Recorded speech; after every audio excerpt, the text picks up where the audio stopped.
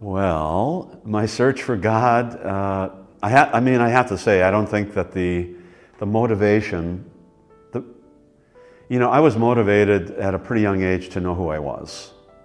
And I guess it was a function of I lacked a certain amount of comfort in myself. I was restless. Maybe I was a bit maudlin and sad, had a lot of friends. I had a lot of fun, but and also I think this sort of was a function of the family I grew up in. My oldest brother, who was 14 years older than me, was a priest, a seminarian, right? So I was 8 or 9 years old at the dinner table with 9 people. He'd come home with 3 or 4 seminarians who were in their 20s. This was during the Civil Rights Movement, was during the Vietnam War protests, and they would come having participated in those things, right? And I'm listening to these experiences. So, I think my family, my siblings, we all overthink everything. So first of all, I think we're probably like low-grade anxiety disorder people who can't sort of turn our heads off unless we're sleeping.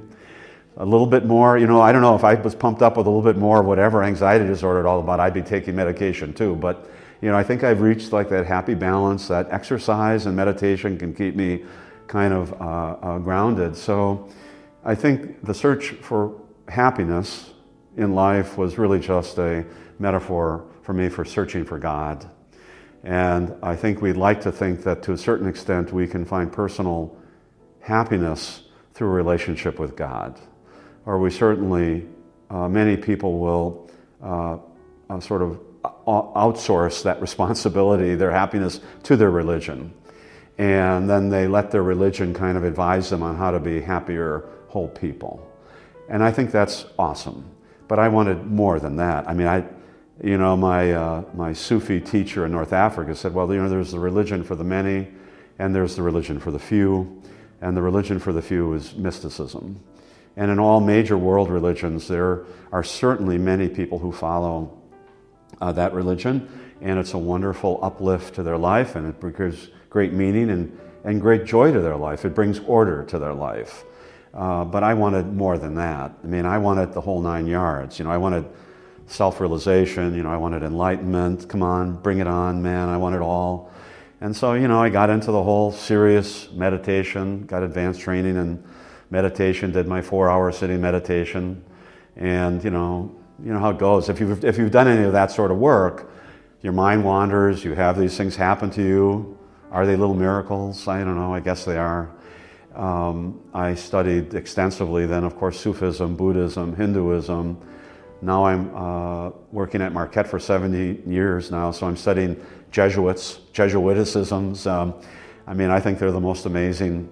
I know they're Catholic priests, but I put them in a different category of priests. They're like the, the mystics of Catholic priests or something. The brain boys, they all have like multiple PhDs and everything. And their tent is so big and so encompassing. And as you know, our Pope is a Jesuit, and he's blowing a lot of minds, right? Like, hey, don't worry about if someone's gay, just love them. We're not here to judge people. What a concept. Is it? It's so fundamental. And of course, there are people in the religious side of things who would say, whoa, hey, we set the rules and we talk for God. So I think Pope Francis has just done what a breath of fresh air. I've never felt more, I haven't felt this Catholic in 25 years. I always say I'm a Buddhist Jesuit Catholic, but lately I'm thinking maybe I'm like a Buddhist Catholic Jesuit. I'm not sure. So I think, my search for my personal happiness is really where I search for God and why I've searched for God. And I think the great joy I found when I met Buddhism is Buddhism, to some extent, I understand that it is a religion for Buddhists. They view it that way, but it really is a science of happiness. And I think there's this guy named Buddha 3,000 years before Christ who was trying to figure out why we're unhappy. Isn't it interesting that people who were unhappy 3,000 years before Jesus are just as unhappy 2,000 years after Jesus? So it's sort of like, and he figured out why people were unhappy. And he said, well, if you want to be happy, then just do these 5 or 6 things. Easy to say, hard to do. That's always the thing, like, yeah, sure, Buddha. Maybe you can do that, but, I'm Chuck. I grew up on a mink farm. Things aren't that simple over here, so.